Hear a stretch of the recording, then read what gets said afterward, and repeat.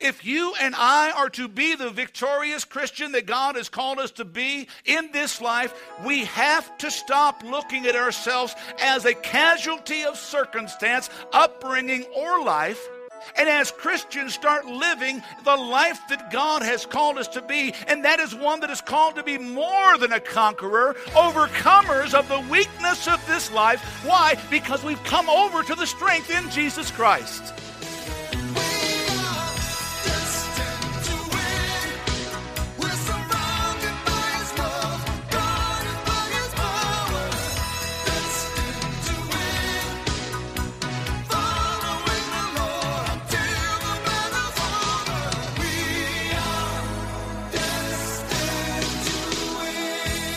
Welcome to the Destined to Win podcast with pastor and teacher Tim Masters. Pastor Tim is the senior pastor of Victorious Life Christian Center in Flagstaff, Arizona. I'm Joe Harding, inviting you to join us for worship services Sunday mornings at 10 a.m. at the Flagstaff Middle School Complex. For more information on the ministries of Victorious Life Christian Centers or to make a donation, visit us online at vlccaz.org. That's vlccaz.org. Now with today's message, here's Pastor Tim Masters.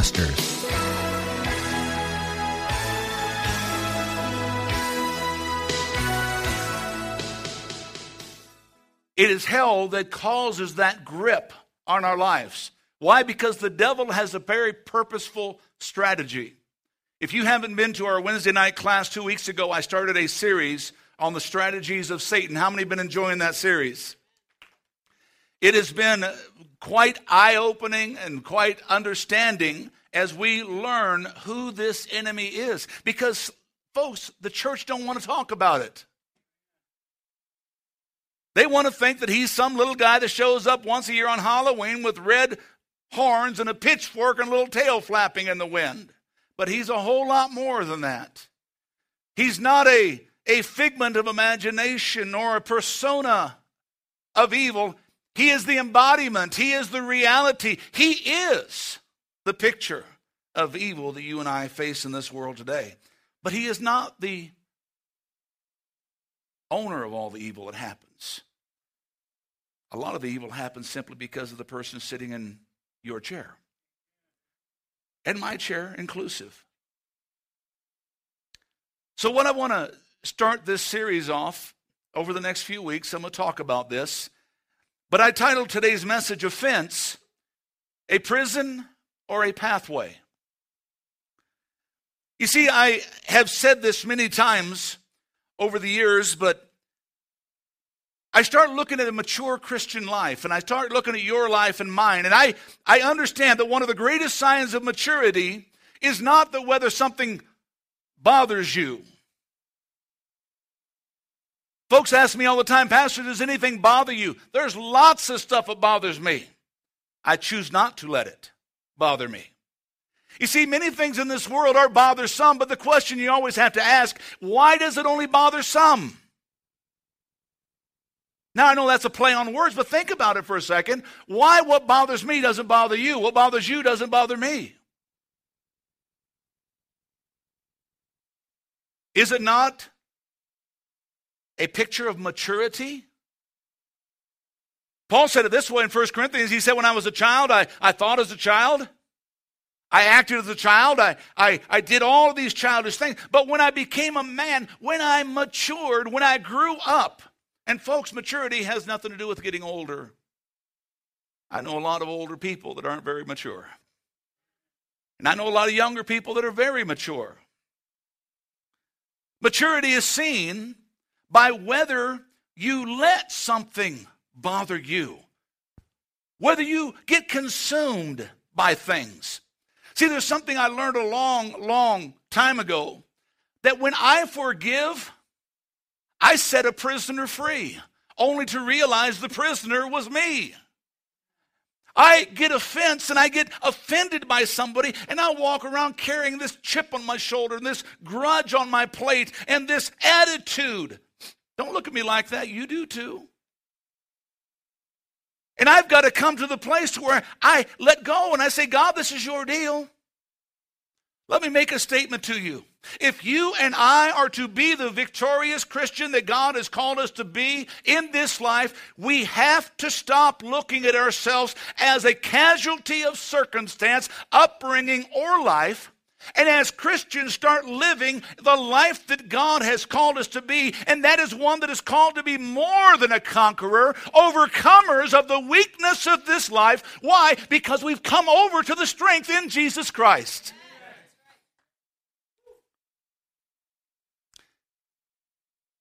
I want to inject this here before I get too far. Whether we like it or not, there are reasons that we go through some of the things we go through. I can take you through example after example. But if you look at Job's life, the guy lost everything. He didn't have a clue why, but yet in the end he gained everything. Moses was at the top seat in Pharaoh's kingdom and was ran to the backside of the desert. But from the desert, God brought a deliverer.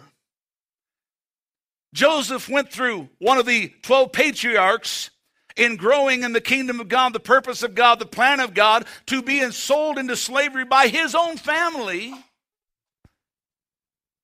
taken to prison, lifted up in Pharaoh's court, thrown back in prison, lifted up in prison, brought back out of prison, only to face troubles again. This man, Joseph, went from prison to prestige. The title of the sermon, Offense, a Prison or a Pathway. Literally, offense can be a prison of pain or a pathway of promise. It can be an opportunity to grow or the devil's intention, a reason to quit. Luke chapter 17. He said to his disciples, it is impossible, underline this in your words, folks. It is impossible that no offenses will come. It is impossible that no offenses will come. It is impossible that no offenses will come. You say, Pastor, why are you saying that so it'll sink in? It is impossible that no offenses will come. He said, but woe to the one who comes by. It's better this person tie a millstone around his neck and be cast into the depths of the sea. Another place says, it's better this person was never even born than he should offend one of God's little ones. Think about that for a second. Then he goes on and says, but take heed to yourselves. Now look at the picture, ladies and gentlemen. He said it's impossible that no offenses will come. Woe to the one that comes by. It's better that person not even be born. But then he says these words, and I want you to circle this in your notes. Take heed to yourself. You know what God is telling us? The problem is not the offender. The problem is the one who got offended. Listen to what he says. If your brother sins against you, if your brother offends you, rebuke him. See, the problem is if we get offended, we just want to go on and not talk to him anymore. We want to go around and ignore them.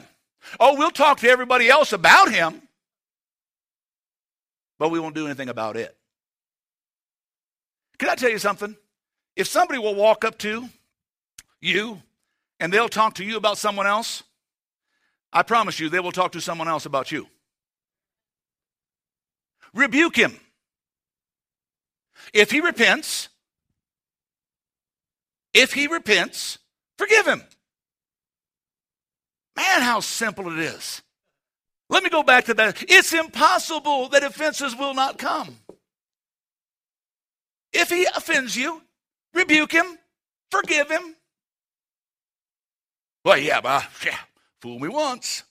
Yeah, fool, shame on me. Shame on you. Fool me twice, shame on me. Oh, I'm not going to have it happen again. Look what it says. If he offends you 7 times in the same day.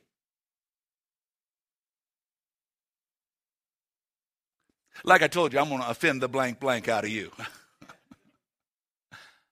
If he offends you 7 times in the day, and 7 times comes up to you and says, please forgive me, kill him.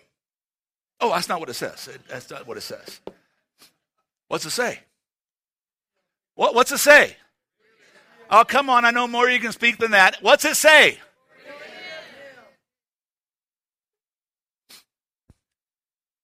So let me ask a question. It's in your notes. Are we in a self-imposed prison? Do we really believe that God's grace is sufficient? Ephesians says it's by grace we're saved through faith, that not of ourselves. We can't get saved, folks, by ourselves. It's God's gift, not of works, lest any man should boast. But this is the part I want you to underline and look at. We are His workmanship. All that happens when you get saved is you've gotten saved into the life that God planned for you to live. Created in Christ Jesus for what? Good works. Look what he says here. Underline this. For which God prepared beforehand that you and I should walk into them. Now let me tie this back into our text. It's impossible that you won't be offended. But God said, I created you to do good. So what's that mean with the offense? Man is so conditioned in today's society that he would rather see himself as an invalid than admit that he's a sinner. You see, we desire God's grace, but we live in the dilemma of man's depravity. Let me just place it simple, folks. Stuff happens. And every once in a while we step in stuff. Wherever your mind took you, go there. We step in stuff. Sometimes you can scrape it off the shoes. Sometimes you got to throw the shoes away and start over. But stuff happens. Can I preach this way, folks? Are you okay? You know what sinners do? They sin. You know what offenders do? They offend. But the Word of God says, take heed to yourself. Did you circle that, folks? Take heed to yourself. We have this nature in our lives that lurks within us. This is why we have the book of Romans, to give us this understanding. I love Romans chapter 7. You know, the things I want to do, I don't do. The things I don't want to do, I wind up doing. Oh, God, who's going to help this wretched man that I am? And then he answers his own question. I thank God that through Christ Jesus my Lord, I'm more than a conqueror. And guess what? We go right from Romans 7. Aren't you glad Romans 8 follows? There is therefore now no condemnation to those who are in Christ Jesus. But here's that, take heed to yourself, that do not walk in the flesh, but walk after the Spirit. Are you with me this morning? We live in a society that wants us to think that we're a product of our birth or our upbringing.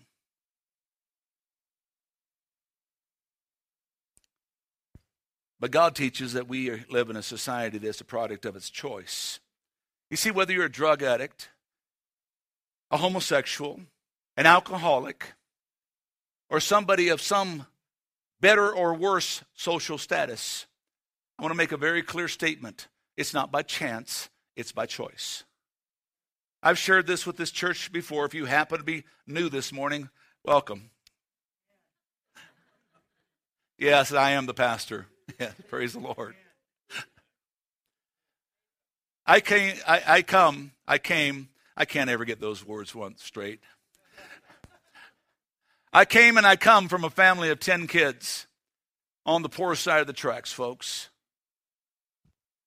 Folks, I do poor good before I got saved. After I got saved, I realized God said, no, I didn't give you a curse of poverty. That's man's choice.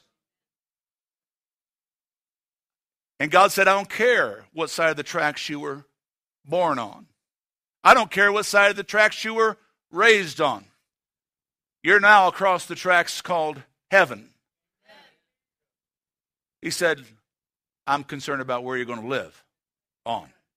Can somebody say amen this morning?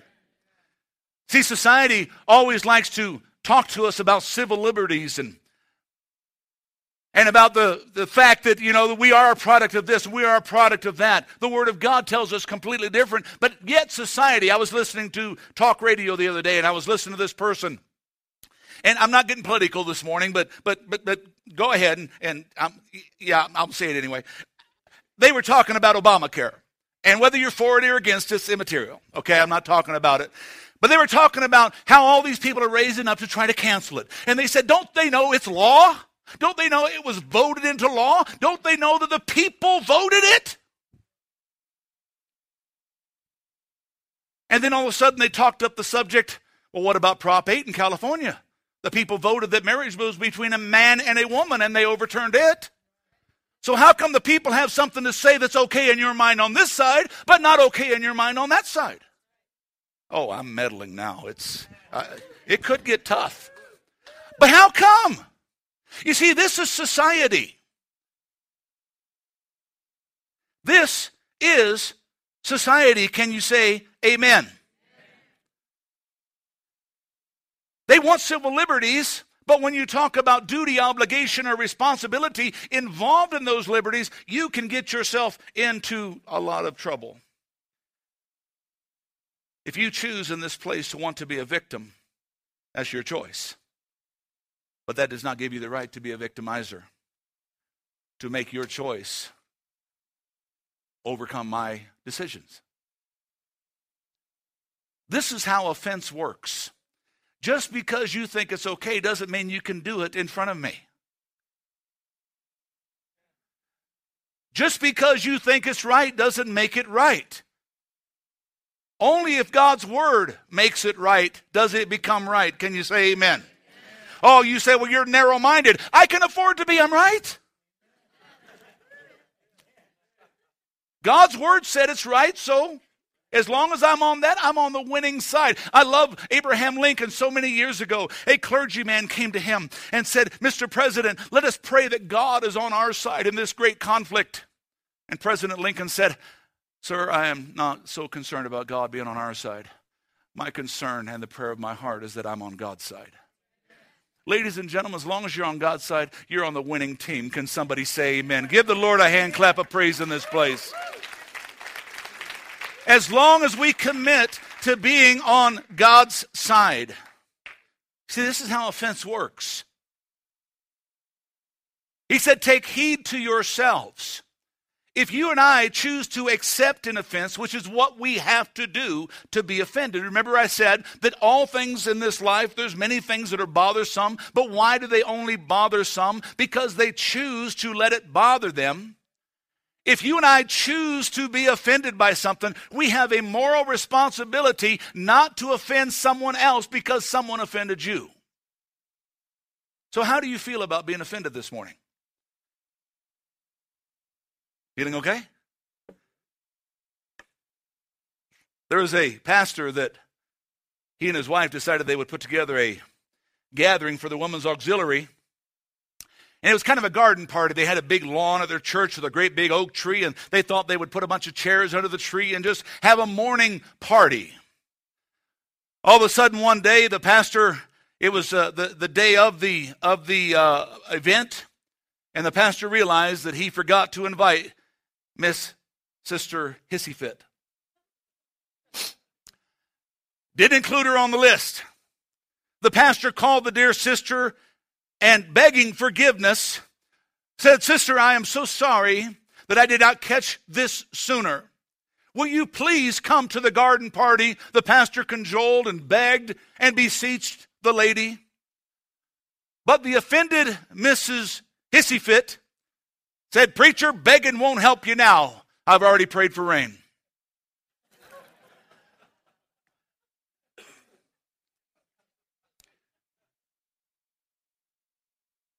Some of us sit back and say, well, forgiving ain't going to make a difference now. I've already prayed for judgment. I've already prayed for vengeance. Some of us do that. We'll say, God, forgive them, but get them anyway. See, God's grace is sufficient if we let it. If we want it to, it will enable us to overcome the offense. Let me tell you something about offense. Offense sometimes just simple criticism. You didn't do something. Well, let me put it this way. You did something, but you didn't get the praise that you thought you should have gotten. You didn't get the recognition that you thought you should have gotten. Matter of fact, somebody came up and said, that was awesome. We just needed to tweak this a little bit. That was wonderful, but you could have done. You know, they're adding constructive criticism, not being critical. But how many have ever gotten offended by that? Okay, one or two. I'm going to have a heck of an altar call when we're done here, aren't we? Yeah.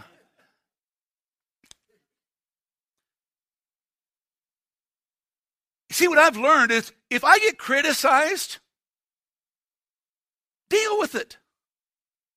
If necessary, change. Don't get upset. Don't get worried about it. Get over it. Say, well, what if I was wrongly criticized? Fine.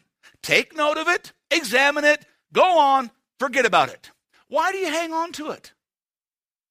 Why, when somebody does something they shouldn't do you grab a hold of it and walk it out with you? The 103rd Psalm says that God cast all of our sins in the sea of forgetfulness. And can I tell you something that God does? He puts out a no fishing sign. A lot of us bring our cares to the altar, and we lay there and we weep before God, and we lay them before God. And then when we get up, we take a quick look around, and we grab them and stick them back in our pockets and walk off. God said, leave them. Why do we hang on to these things? Another reason people get offended is because they think, well, maybe God's done this to me. Maybe God put this on me. Let me help you understand that the Scripture says that we are masters of our own destiny.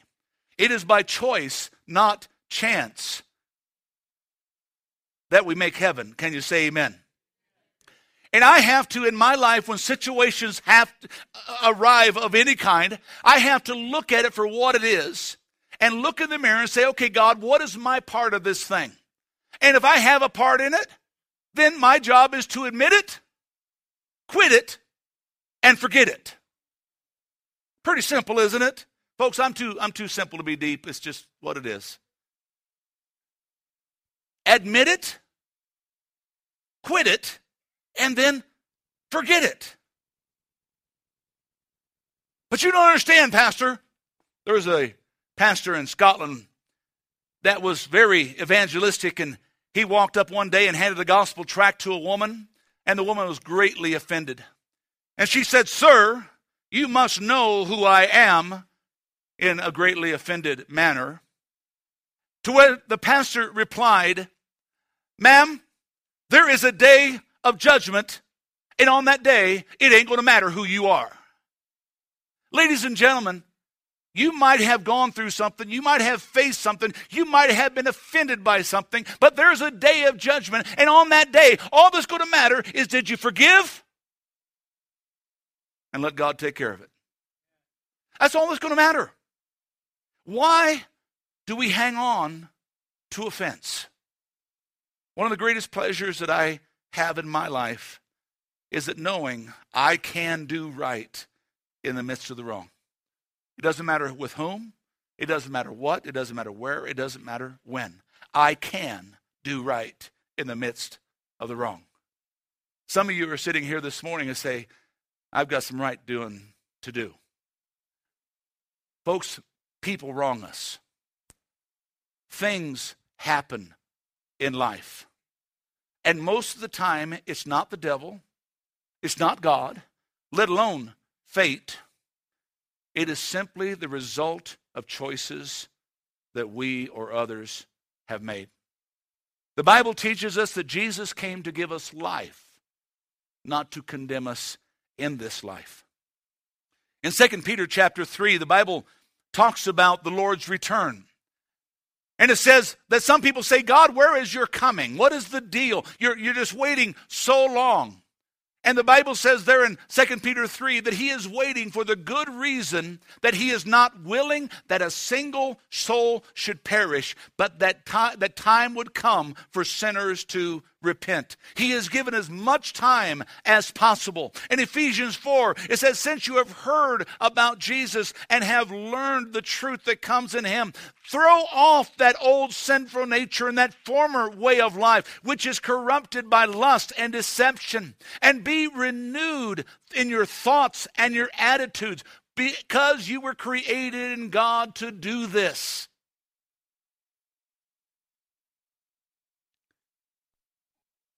I'm going to step on one or two more toes. Nobody owes anything to anyone in this life. No one owes anything to anyone in this life. There is no place that tells us to take from the haves and give it to the have-nots. It tells the haves to take care of the less fortunate. They to do it, not to be forced. And it tells the have-nots to do something about it.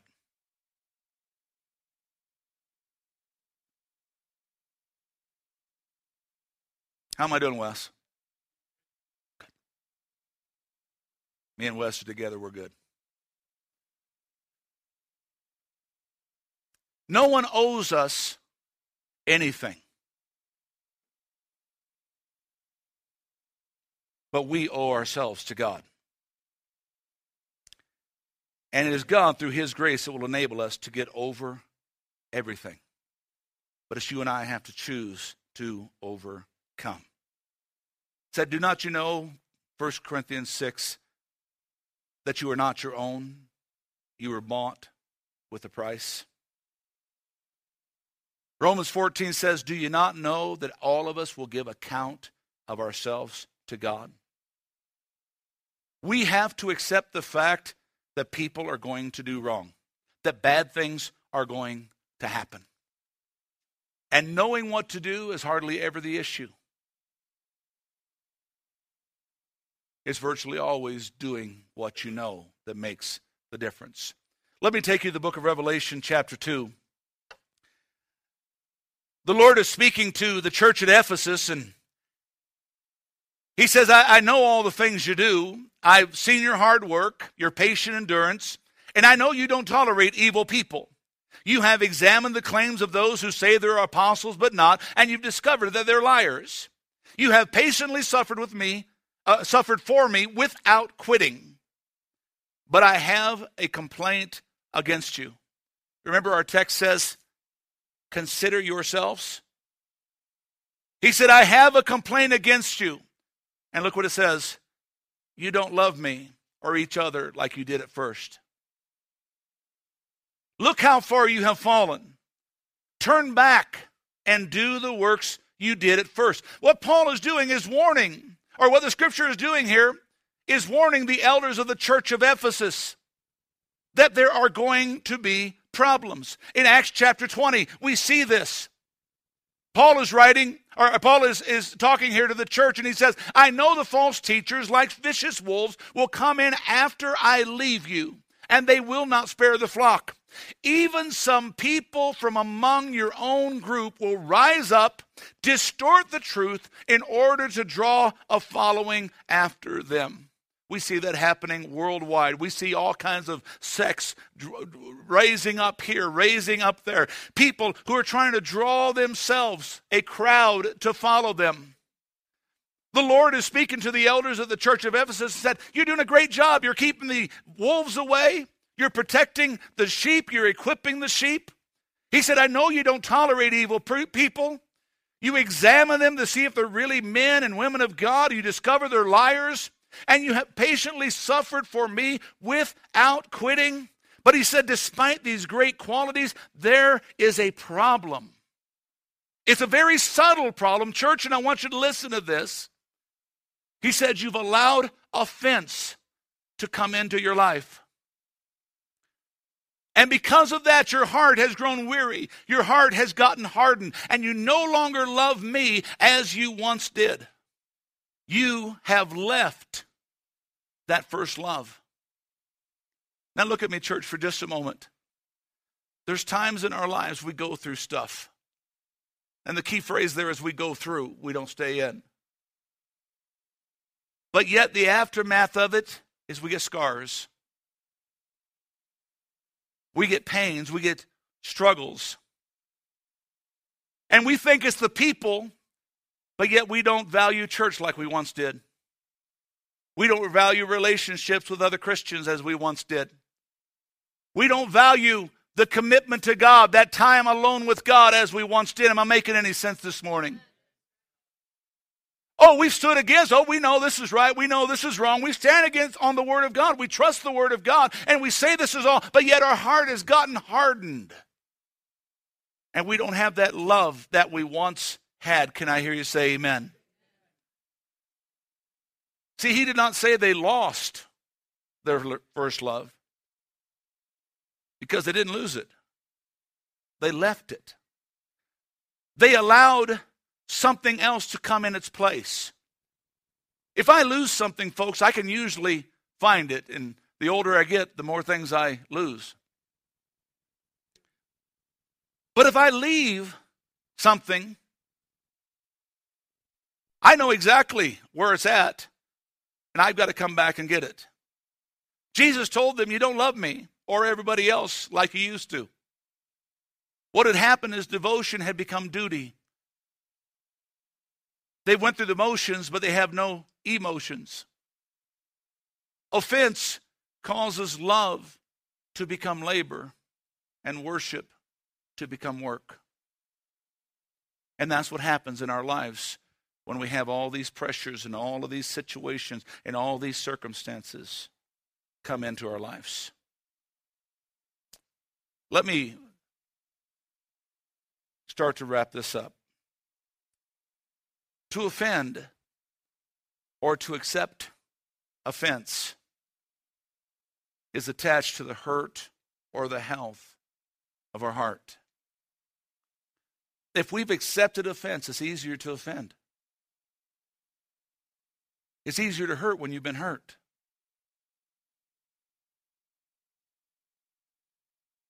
It's easier to show pain when you've been pained. This isn't in your notes, but I want you to write it down.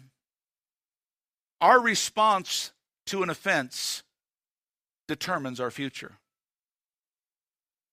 Our response to an offense determines the future that we're going to have. Paul understood this, and he warned the church against the spirit of offense and those who practice it. And those who practice it are those that walk around offended. Many people, because of offense, are unable to function properly in everyday life, let alone Christians in their calling. Why? Because of the pains and the wounds and the hurts that the offense has caused. They're handicapped and they're hindered from fulfilling their full potential because of offense. And let me put it down to where the rubber meets the road. The biggest part of the offense is it's usually a fellow believer that's offended you. It's usually another church person that has offended you. My niece, my daughter told me about a post that she made on Facebook, one of my nieces. And she said that she got offended by one of her aunts who were a holy roller. And I'm thinking, man, I know my whole family. Nobody could be considered a holy roller in my family. Me, but she said an aunt. And I said, well, I'm not a holy roller, and I don't know who you're talking about. But her response to that is said, because of her, I have chosen to just live by my own means and motives. And it hasn't let me down so far, and it hasn't led me astray.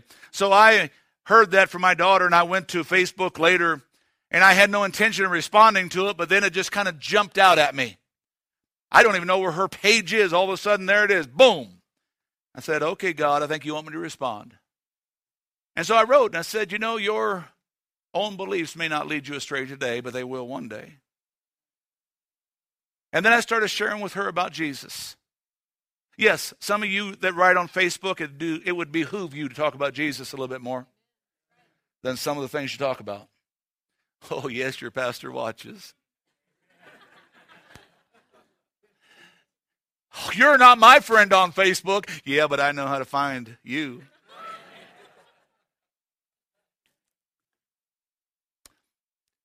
I've actually written, don't get embarrassed, but I've actually written back to one or two. Said, did you know the Lord was reading this? And the Lord is not your pastor, but he knew your pen before you ever put it on paper. So I wrote back to her, and she was offended because of somebody very close to her. Look at me. It is generally those close to you that offend you. See, David dealt with this issue. In Psalm 55, listen what it says. It's not an enemy who taunts me.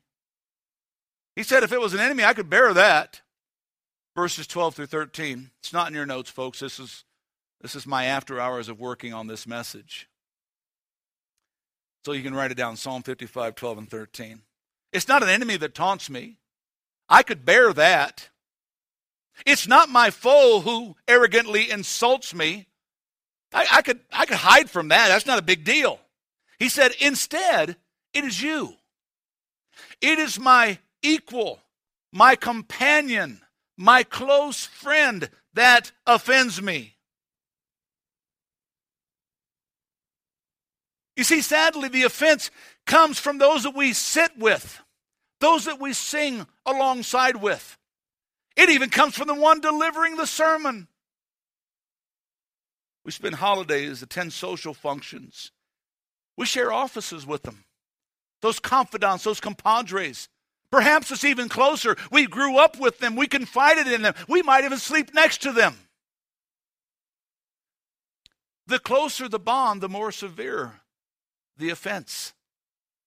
This is why Matthew 24 says that because iniquity abounds, the love of many will wax cold. He's talking about within the church. That's why our scripture says in our text, he said, consider yourself. Offenses are going to happen, but take heed to yourself.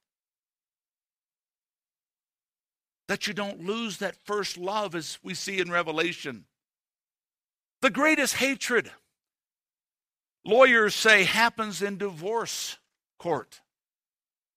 Those who were once the closest have now become the most distant. And we have all seen the media report over and over and over about the home that once was a shelter, protection, and provision and growth has become a place of pain and despair.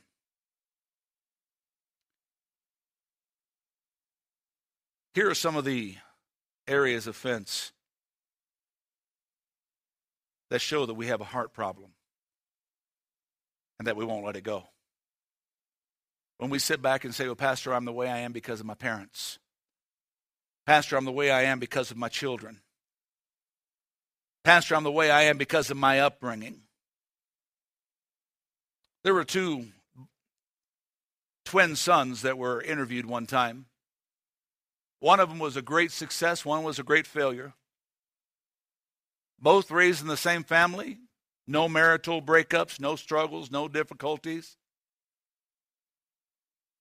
And both of the men, when they were asked what was the reason for their situation, they said it was their father. See, you could be raised in the same home by the same parents. You can have the same circumstances, same situation. But why does it only bother some? Why? Because somebody made a choice.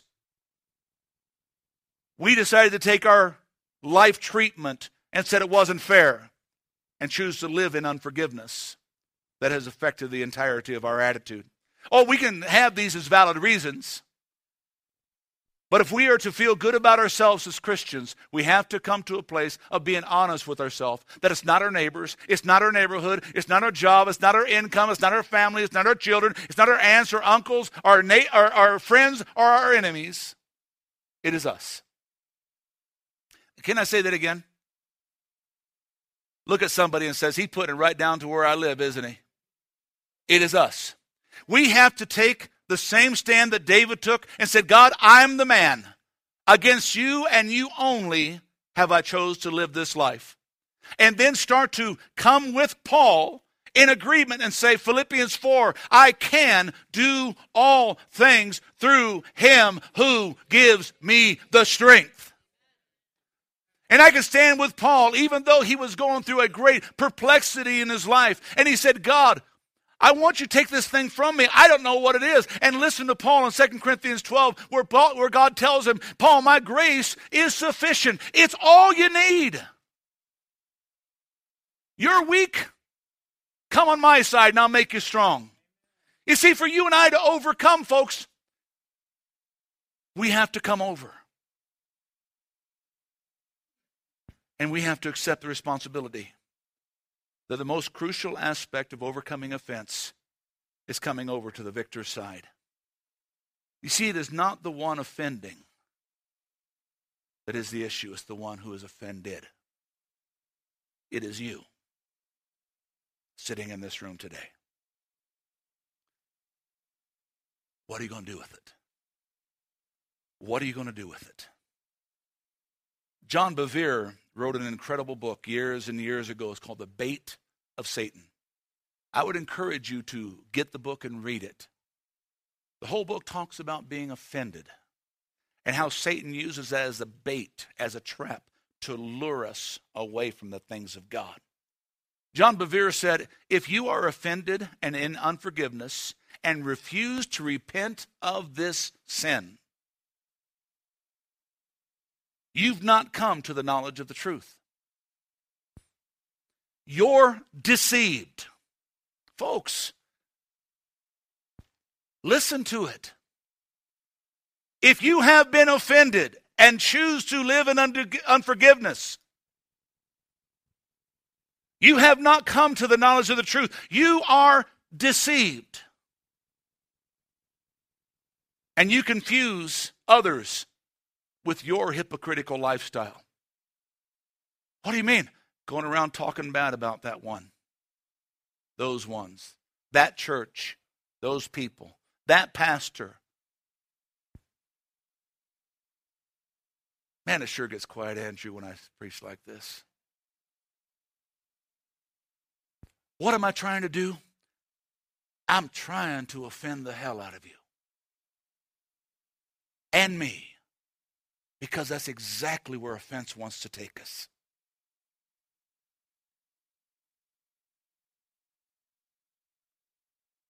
Let's go back to our text. It is impossible that no offense will come. If somebody offends you, forgive them. Let it go. I found this little thing and I want to bring it out to you before the music starts. We've heard of the Beatitudes, haven't we? I found this is called the devil's Beatitudes.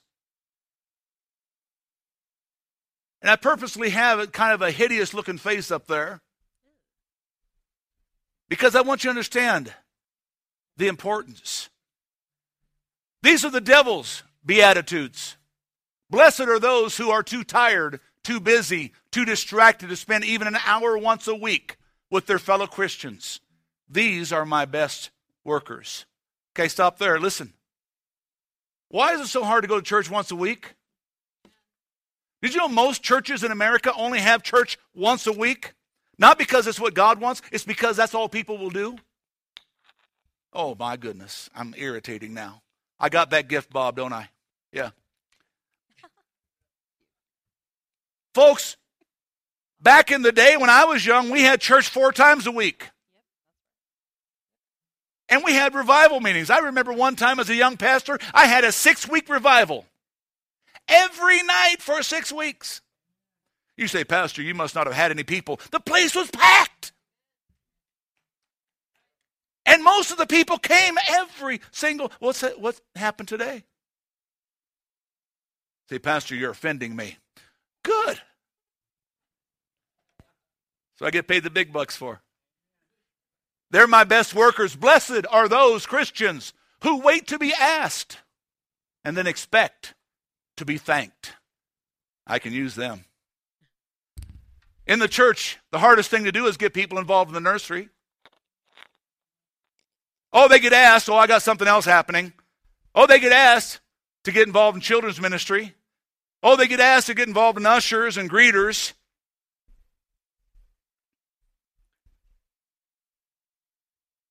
They want to be asked so they can say no.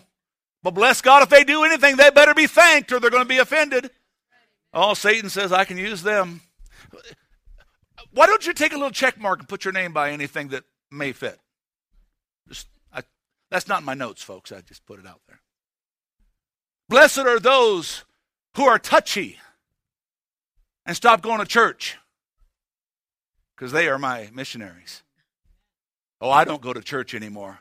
I don't have to go to church. I don't have to go to church to be a Christian. That's true. You don't. You probably won't stay a Christian because you don't go to church. But you don't have to go to church to be a Christian. You need the fellowship of the other believers. Isn't this a great way to end a sermon, Andrew? Blessed are the troublemakers, for they shall be called my children. Oh, let's go on here. Blessed are the complainers, for their complaints are music to my ears. How many know people like that?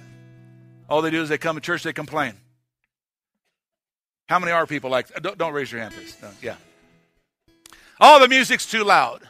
That music's too soft. The place is too hot. The place is too cold. The preacher's too long. The preacher's too short. Fill in the rest. They're music to my ears. Blessed are those who keep a list of the preacher's mistakes because they get nothing out of his sermons.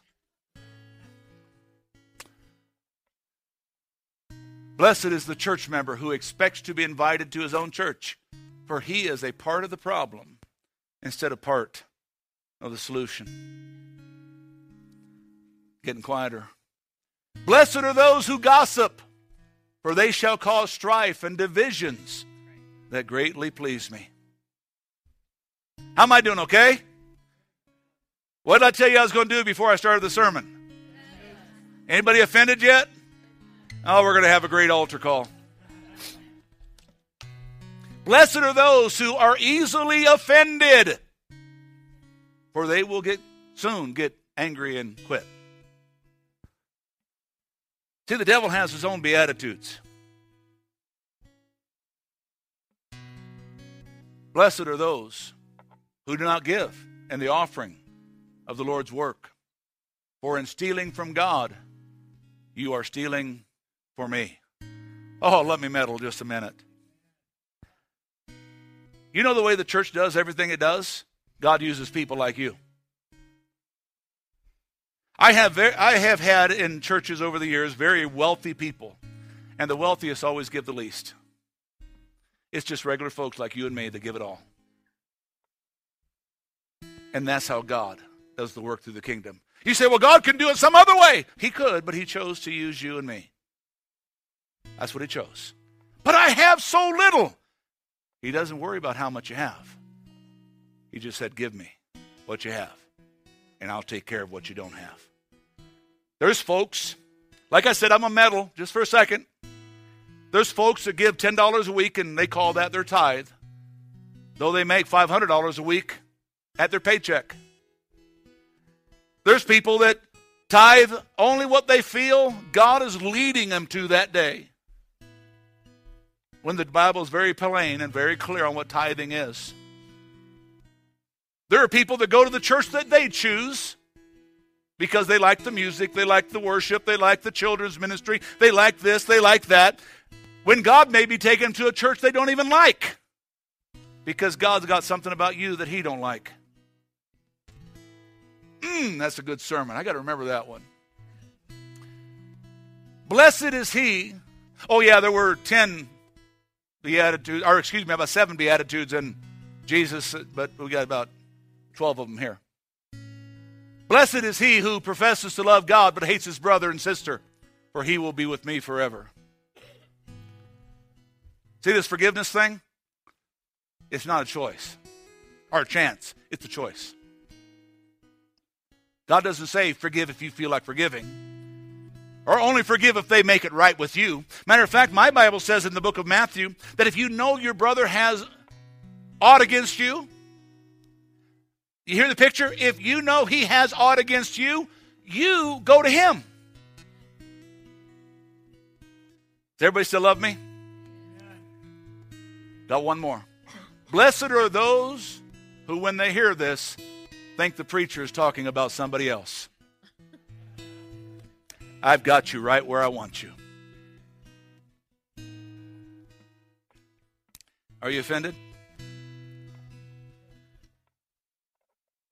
Remember, offense can be a prison of defeat or a pathway of success. The choice is ours. The choice is ours. Pastor Tim Masters with this week's message on the Destined to Win podcast. Destined to Win is made possible with the prayerful and financial support of those destined to win. To donate online, visit vlccaz.org. That's vlccaz.org. Destined to Win is a production of Victorious Life Christian Center with services Sunday mornings at 10 at the Flagstaff Middle School Complex. I'm Joe Harding. For Pastor Tim Masters and the congregation at Victorious Life Christian Centers, you're invited to join us here next week for another edition of the Destined to Win podcast.